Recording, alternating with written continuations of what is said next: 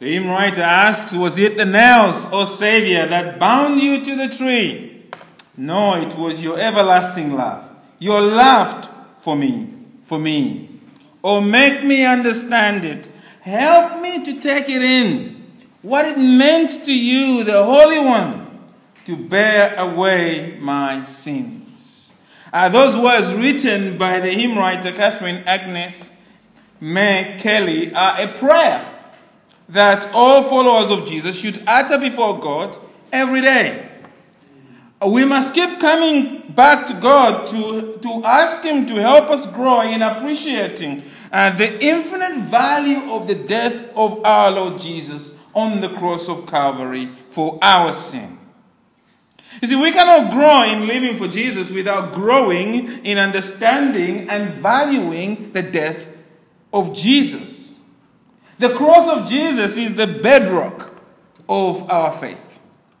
In the words of the Puritan Thomas Brooks, all the temporal, spiritual, and eternal deliverances which we enjoy swim to us through the blood of that covenant that has passed between the Father and the Son.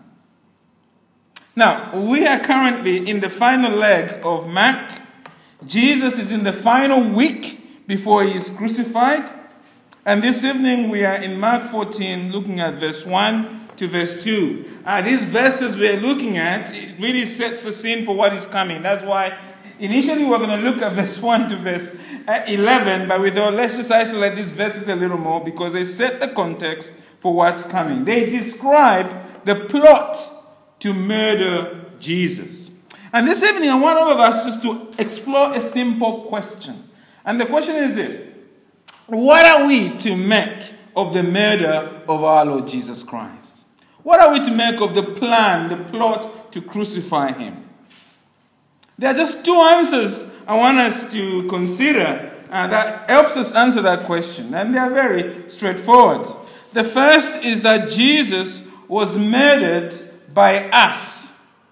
Jesus was murdered by you and I. That's the first point. Jesus was not lynched by an angry mob. He was not beaten to death in some criminal act. It was not the hands of deranged jihadists.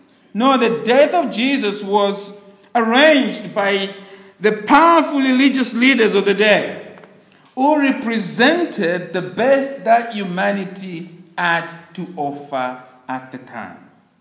Let's read those words again. It was now 2 days before the Passover and the feast of unleavened bread. And the chief priests and the scribes were seeking out to arrest him by stealth and kill him. For they said, not during the feast, lest there be an uproar from the people. The chief priests and the scribes here who are seeking to arrest and kill our Lord Jesus are two of the three groups that make up the Sanhedrin. The other third group are the elders. As you know, as we've been going through Mark, I've explained that the Sanhedrin is the official religious council of the Jews. They look after the Jewish affairs, and the Jews are living, of course, under the colonial power that is Rome. So the scribes here, who are part of the Sanhedrin, are legal experts and advisors. They're a mixture of Pharisees and Sadducees. The chief priests who are mentioned here include the current high priest of the Sanhedrin, Caiaphas, and his predecessors, as well as their family members. All of them are Sadducees. Now, according to Matthew 26, verse 57, the meeting that is described, the meeting to kill Jesus, this plot to kill Jesus, where they're discussing this plot, is being held at the house of Caiaphas, the high priest. He's overseeing the murder plan. John 11, verse 47 to 53 tells us it is Caiaphas who pronounces the decision to have Jesus put to death for the whole nation. So when we think about the murder of Jesus, this is the murder from the top. The high priest of Israel, the most holiest person in the Old Testament church, Israel, is about to sacrifice the high priest of heaven, the Lord Jesus Christ, to kill him in cold blood. In short, the matter of Jesus, the Son of God, will not be done by humanity at its worst, as I've said, but humanity at its most wonderful and religious best. These are people who attend church every day, hold conferences every day on religious matters. These were people who have memorized the Bible, the Torah, all of it. The first 5 books of the law. The people who crucified Jesus justified their actions by the highest standards of the law. They crucified Jesus, they murdered him, believing they were actually serving God. It's so important we understand that. He was murdered by our brightest, our best, with the best system of justice we can think of. The best ethical system the world has ever invented. With the 10 Commandments there sitting by the side as they deliberate. And this reminds us that if we were in their place, we would have done the same thing. Because all of us, including the best of us, including the religious best of us, are sinners before God. They knew the law, but they were still blinded by their sin. The old Negro spiritual asks, "Were you there when they crucified my Lord?" And the late John Stott, in his book, The Cross of Christ, answers the question. He says, yes, we must answer, we were there, not as spectators only, but as participants, guilty participants, plotting, scheming, betraying, bargaining, and handing him over to be crucified. We may try to wash our hands of responsibility like Pilate, but our attempt will be futile. John Stott says, "For there is blood on our hands." The hymn writer Horatius Bonar expressed it well, didn't he, when he said, "It was I who shed the sacred blood. I nailed him to the tree. I crucified the Christ of God. Of all that shouting multitude, I feel that I am one. And in that noise of rude voices, I recognize my own." The first question we must ask this evening is, do you recognize your voice among those that put Jesus to death? Do you recognize your face among the Sanhedrin council as it meets at Caiaphas' house? Do you recognize that you are as much a sinner as these men who murdered our God, Jesus Christ, on the cross? You must answer yes. As John Stott goes on to say, before we can begin to see the cross as something done for us, leading to faith and worship, we have to see it as something done by us, leading to repentance. John Stott says, only the woman or man who is prepared to own his share in the guilty of the cross may lay claim his share in its grace. John Stott, The Cross of Christ. Do you accept you killed God? Do you accept you share in the guilt? Sometimes people ask, where is God in my life when I need him? Often when they're going through some trouble, they ask, I need God, where is he? And the Bible's answer to us is this, is that God is there hanging on the cross and you put him to death. The cross, you see, empties all our lives. Human beings are not running to God and giving him a hug. No, the cross says we are working hard trying to eliminate God and do away with him. You see, the matter of Jesus shows who we truly are. It shows that we are spiritual midnight sun and murderers who hunt to kill the Creator at every opportunity. And the murder of Jesus shows what sin is. It tells us that sin is killing God. Sin is stealing the life of God from our lives. It's rebellion against God. It is rebellion against God, our Creator. What we see the Sanhedrin is doing is actually how all of us by nature live our lives. All human beings want God to disappear. That is the DNA of sin. When you sin against God, whether you tell a small lie or anything else, you are telling God, I don't want anything to do with you. I would rather you were not there and just allow me just to get on with what I want to do. You see, we are all, by nature, spiritual murderers. And until we accept that this is who we are, we cannot benefit from the forgiveness that Jesus offers us by his death. We need to consider this truth very carefully. Because you see, you need to accept that you as an individual, all of us, you are a great sinner before God. You are a natural-born murderer who deserves his eternal punishment. And there can be no forgiveness for your sin and mine. We cannot have life with God without first coming to terms with this truth. That Jesus is God murdered by us. And I think we need to dwell on the us in the context of the Sanhedrin, especially as we consider this truth, as many of us here profess faith in Jesus. Because this truth is not just important for those who haven't yet repented.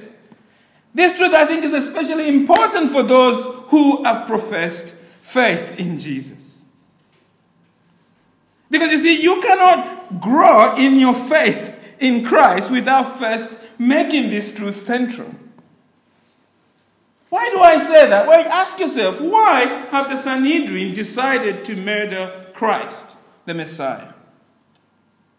The reason for that is because they want to preserve power and control over the people. And Jesus is threatening that. You see, the Sanhedrin have seen Jesus defy their authority. He's not respecting their man-made laws. He's been calling them hypocrites, brood of vipers. He knows the Bible more than them, so when he calls them hypocrites, it sticks, right? And he's teaching with amazing power and authority, and people like him. The crowds cannot get enough of our Lord Jesus. And above all, we've seen Jesus throughout Mark. Jesus has undeniable power. He heals the sick. He raises the dead. He walks on water. He calms the storms. And he drives out evil spirits. The evil spirits bow down and acknowledge him. You are the Holy One of God. And all of that has got the Sanhedrin very worried. They are worried that they will lose power to Jesus among the Jews. And they know that the more Jesus becomes popular, the more the Romans may not like it. And the Romans may just ramp up the pressure to quell any sort of idea of insurrection. And the last straw that has broken, if you like, the Sanhedrin's camel's back is the arrival of Jesus in Jerusalem, where he has effectively claimed ownership of the temple. Do you remember that passage in Mark 11? Seems like a long time ago now. Mark 11, verse 15 to 18, 3 chapters back. We read this, and they came to Jerusalem, and he entered the temple and began to drive out those who sold and those who bought in the temple. And he overturned the tables of the money changers and the seats of those who sold pigeons. And he would not allow anyone to carry anything through the temple. And he was teaching them and saying to them, is it not written, my house shall be called a house of prayer for all the nations? But you, the Sanhedrin, have made it a den of robbers. And the chief priests and the scribes heard it. And they were seeking a way to destroy him, for they feared him, because all the crowd was astonished at his teaching. The Sanhedrin are fearing Jesus. They are suspicious of Jesus. They want to murder him because Jesus is a threat to their way of life. He is a threat to them because he's showing that their religion is empty. You must understand, beloved, that if Jesus had come praising the Sanhedrin for all their religious effort, for all the good things that they do in attending church and evangelizing and so forth, if he had come doing that, they would have rolled out a red carpet for him. But he has come challenging their sin. Jesus has come proclaiming himself as Lord and Savior of sinners. He has come calling on all people to repent and surrender control to him, including the Sanhedrin. This is difficult for the Sanhedrin to accept. But you must understand that the Sanhedrin really represent the best of humanity, but I think especially they represent the best of the church context in our day. It is difficult for the Sanhedrin to accept. It is also difficult for us to accept. Believe it or not, the fact that you made profession of it doesn't make it easier for you to accept every day that Jesus is God murdered by you. It is hard for those who love God already to keep that truth central. And that's why this passage is here, isn't it? It is here to remind us the murder of Jesus, but the Sanhedrin is here to warn us that all of us are prone to murder Jesus, even those who know their Bibles very well. We need to keep remembering that, beloved. Not just because when we hear the gospel preached, our mind wanders off. We turn off. We think this is all boring. We've heard it before. That's not the reason we need to remember this. We need to remember this truth because we are tempted ourselves every day to put Jesus to death by the way we live. We are tempted to do what Hebrews warns us against, crucifying Christ all over again. Now, I'm not saying that you are tempted to walk away from Jesus and become an apostate. No. I mean, that's a real problem, and of course people sometimes are tempted to do that. But for many of us, we are not tempted merely to walk away from Jesus. What we are tempted to do is to kill the real Jesus and replace him with our own version of Jesus, our own clone, we might say. Has Jesus not often felt like he's an inconvenience to you? Do you not often find Jesus very uncomfortable to deal with? Oh, he's so challenging, isn't it?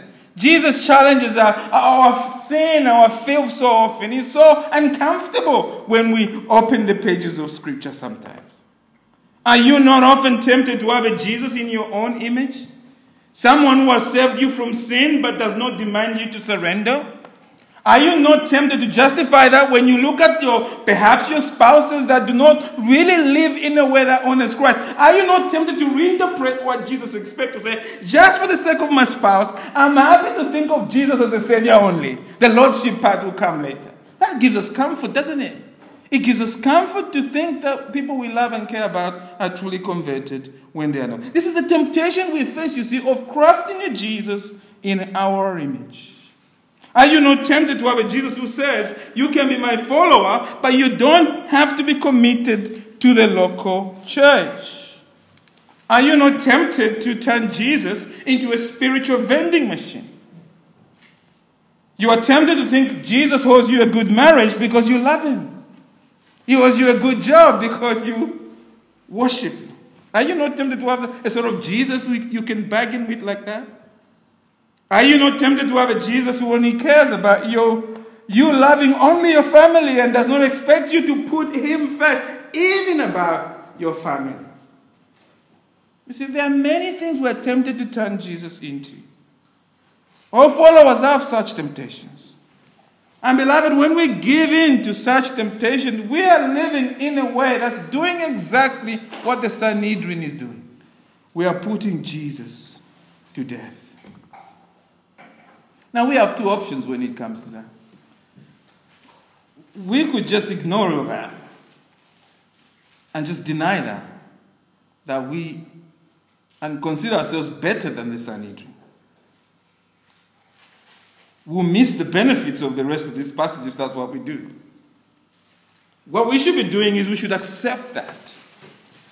As painful as it sounds, we should accept that even though you are trusting in Jesus, you are living as a spiritual murderer.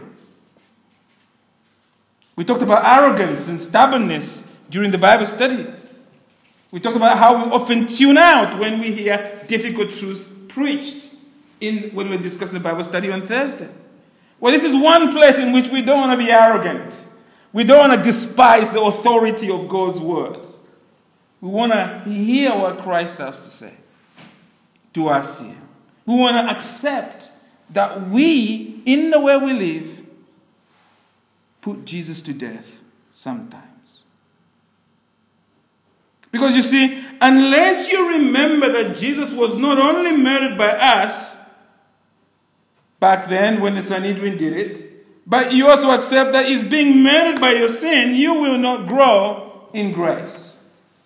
You will struggle to grow in grace. Why? Because you won't be able to benefit from the good news of this passage. And there is fantastic news in this passage. Here's the fantastic news in this passage. The fantastic news is that Jesus was murdered for us. So the first truth is that Jesus was murdered by us. We need to be aware of that. We need to consider that we were involved. We share in the guilt. And we surrender to Christ. Yes, God has taken care of that guilt. But we also need to consider that the way we live often means that we're still putting him to death. We need to repent of that. We need to continue repenting of that and surrendering to that. And the reason why we need to do that, to accept that, is that we benefit from the second truth. Jesus was murdered for us. You see, there's a risk that as we reflect on the Sanhedrin's murder, to plan to murder Jesus, as we go through the rest of this Mark chapter 14 to 16, we may forget the central truth that Mark is communicating throughout the chapters that are going to come. And he's already been hinting on that. Let's read those two verses again. He says, "It was now 2 days before the Passover and the feast of unleavened bread. And the chief priests and the scribes were seeking how to arrest him by stealth and kill him. For they said, 'Not during the feast, lest there be an uproar from the people.'" Just take those verses in, ponder on them. And I hope something strikes you out. I hope two things there strikes you about this verse. Because Mark here is revealing to us that Jesus, listen to me carefully, Jesus was not murdered in the end in the way the Sanhedrin intended. It's so important you get that. What we're seeing in these two verses is God thwarting their plan in two important ways.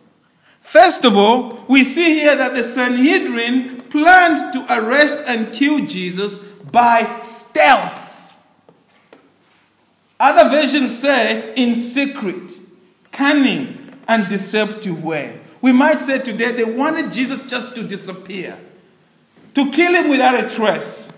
For him to suffer an unexplained accident. He's out on a boat, on a yacht somewhere, he just disappears. No fuss, he's gone. He's taken care of. He's had a drowning accident. But we know that is not how Jesus was killed in the end. He was put on a public trial. He was killed on Golgotha for the whole world to see. He was crushed on the cross to fulfill the scriptures. God, even in the way Jesus was killed, thwarted the plans to do this by stealth that the Sanhedrin had planned. That's the first thing we notice. Secondly, because the Sanhedrin wanted Jesus to take care of Jesus on the quiet, they planned to kill Jesus after the Passover feast. It's important we understand that. Look at verse 2. For they said, "Not during the feast." Not during the Passover and the feast of unleavened bread. That's what they've said, isn't it? Lest there be an uproar from the people. We need to understand a bit about what's going on at the moment in Jerusalem, right? During this time of celebration, Jerusalem's population has quadrupled. We imagine nationalism and messianic expectations there at fever pitch. The large numbers of people actually means that the colonial masters of the Jews, the Romans, are extra vigilant to ensure that no one causes any trouble.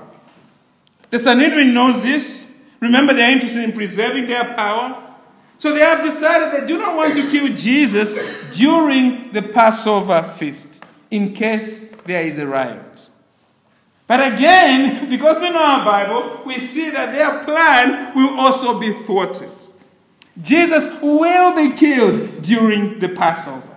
God literally cancels out verse 2. They say, not during the Passover. God says, no, I want my son to lay down his life for sinners during the Passover. Why did God do it this way? Well, let's track up a little bit before we come to that. On the surface, of course, we have to ask the question, why did Jesus end up being killed during the Passover? On the surface, we know the reason, don't we? The reason is in verse 10 to verse 11. Did you read that? If you scan over there. Then Judas Iscariot, who was one of the 12, went to the chief priests in order to betray him to them. And when they heard it, they were glad and promised to give him money. And he sought an opportunity to betray him. In verse 10 and 11, it's so fascinating when you meditate on these scriptures. You realize, and we'll come to it later, that it's almost like Judas now takes over the planning. It is him now who engineers the thing. It's him who goes to them. It is him now who, if you like, accelerates their plan. That's what's happening on the surface, right? On the surface, it seems like events have happened. That means an opportunity, a window has been created, which they cannot refuse. Judas is offering them a deal that they cannot refuse. But the deeper reason is that God always planned that his son should die not just on the Passover, but publicly on the cross. You see, God planned that our Lord Jesus should die during the Passover. Why? Because the sacrifice of the Passover lamb pointed forward to Jesus. 1 Corinthians 5 verse 7 says this. Paul says this to the Corinthians, cleanse out the old leaven, that you may be a new lump, as you really are unleavened. For Christ, our Passover lamb, has been sacrificed. If you know anything about the Passover, you remember when Pharaoh repeatedly refused to let the children of Israel go free, God brought a final plague to kill all the male-born children in Egypt. But to protect his people Israel, God commanded that they kill the Passover lamb and smear the blood on the lintel and doorposts of their houses. And as a result of that sacrifice and substitution of the Passover lamb, Israel was spared the wrath and judgment of God. And now God ordained that our Lord Jesus should die on the Passover as a fulfillment, if you like, of that initial Passover. Jesus is the Lamb of God, as John says, who has come to take away the sins of the world. But more so, who has come to protect us from the very wrath of God and judgment. He had to die publicly. Why? Because right there on the cross, he was taking on himself the wrath and judgment of God that we deserve, not just for the Jews, but for all who truly come to trust him. Not only for converted Jews, but for all who truly surrenders their life to him. He was dying for you and I. That's why it had to be a public act. The point in all of this, beloved, is that, and it's amazing, the point is this, is that the death of Jesus is God's idea. It has his fingerprints on it. It is God who from eternity past orchestrated the death of his eternal Son. And this is the murder mystery here, if you like. The religious leaders put Jesus to death. We are observing the event. But wonderfully, as we go through Mark, we are seeing how God is also working underneath. There are so many questions we ask nowadays, isn't it? When we observe an event that is taking place, whether it's a coronavirus or something else that's taking place, the question we tend to ask is, are the events we are observing real, or are they somehow ants that are working underneath it? And of course, all sorts of alternative news and sorts of things have happened. Well, as you are a follower of Jesus, we believe the news we see in the world is both real and fake, right? Or real, at both places. Because in some sense, it is real in the sense that what we're seeing are the events that are taking place in human history. But we believe that underneath the ordinary events we observe is the hand of God also working. So they are real, so to speak. And that's what we are seeing here in the death of Jesus. The religious leader put Jesus to death, but it is God who acted in and through their sin for his sovereign purpose. If you like, Jesus came to Jerusalem. He has come to Jerusalem on a sovereign mission to be murdered by the religious authority, so that he could be crushed for our sin. And beloved, this is what salvation means. What is salvation? Salvation is Jesus being our Passover lamb, who shed his blood to keep the wrath of God's judgment at bay. Jesus diverted the wrath of God, which we so richly deserved. He diverted it from us and absorbed the wrath of God to himself, taking the full body impact of his wrath. He was crushed, as the scripture says, for our transgression. And he died willingly and selflessly for our sins. We started off with the question, didn't we? What are we to make of the murder of our Lord Jesus? Well, if you're a follower of Jesus, how else can you respond? How else are you meant to respond? Worship. Worship. God, our Creator, has purposefully entered this world to be murdered on the cross by his creatures for my sin. The Puritan John Flavio asks, is it not astonishing that he who from eternity at his Father smiles and honors, he that before the foundation of the world was adored and worshipped by angels, for our sake became a footstool for every miscreant to tread on? It's astonishing. It's astonishing. It is astonishing. I hope it is to you. It is to me astonishing that God stripped all of his robe, all of his glory. And for what? So that I can have life with him forever. There's no other response to that truth than worship and thankfulness. Thankful because we have such a loving and wonderful God in Jesus, who has shed his blood to make us right with God. Because Jesus is God murdered for me. If I'm truly trusting in him, all of my filth and the stains of sins have been wiped clean forever by Christ. If you are in Christ, you now stand clean before the throne of God. Because Jesus is God murdered for you. God the Spirit now lives in your heart forever. Because Jesus is God murdered for you, your future is already written with the precious, infinite blood of the Lord Jesus Christ. And because of that, God is bringing you safely into the new heavens and the new earth. Your future is guaranteed. There is no separating you from the love of Christ. And one day, beloved, one day you shall see Jesus face to face. There is a time coming when you suffer no more, when you sin no more, when you no longer be disappointed by anything. Never again will you have to worry about evangelism, right? Never again will you have to doubt that whether you are faithful in Christ or not. You'll be home with the God you love. Never again will you be tempted to live for yourself. Never again will you be tempted to craft for yourself a false Messiah, a false Christ. If you're trusting in Christ, be thankful for that.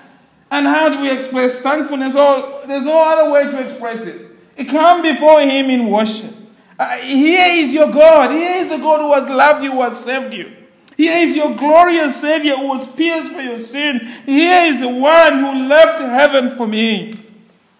Here is God murdered for me. Worship. Worship. Oh, beloved, let us keep meditating on this truth. Because if we meditate on this truth that Jesus is God murdered for us, this truth, it becomes a firewall that keeps the temptations to murder Jesus with sin every day at bay. The only firewall against murdering our Lord by the way we live is to keep reminding ourselves of this truth. This truth. God has been crushed on the cross for me. Stephen Shannock says, this is a quote I've quoted before, haven't I? There are no charms in sin, he says, which cannot be overcome by that ravishing love. which bubbles up in every drop of the Redeemer's blood. Can we, with lively thoughts of this, sin against so much tenderness, so much grace, so much compassion, which sound so loudly in our ears from the cross of Jesus? Can we? Shall we consider our Lord Jesus hanging there, being murdered by us, hanging there on the cross to deliver me from hell? And can I then keep walking on in sin which leads to hell? Can we take any pleasure in that which inflicted so much pain to our best friend? And then he concludes, he says, for the lack of study of Christ crucified, we walk in sin. Why do we love sin so much? Why do we tolerate it? Shannock says this truth. We don't study Jesus murdered for us. For the lack of study of Christ crucified, we walk in on sin. Why do we struggle to evangelize? Because of this.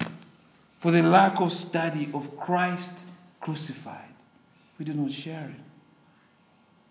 Shannock is saying the more we appreciate that Jesus was murdered for us, the more we worship him rather than murder him. The more we live for him.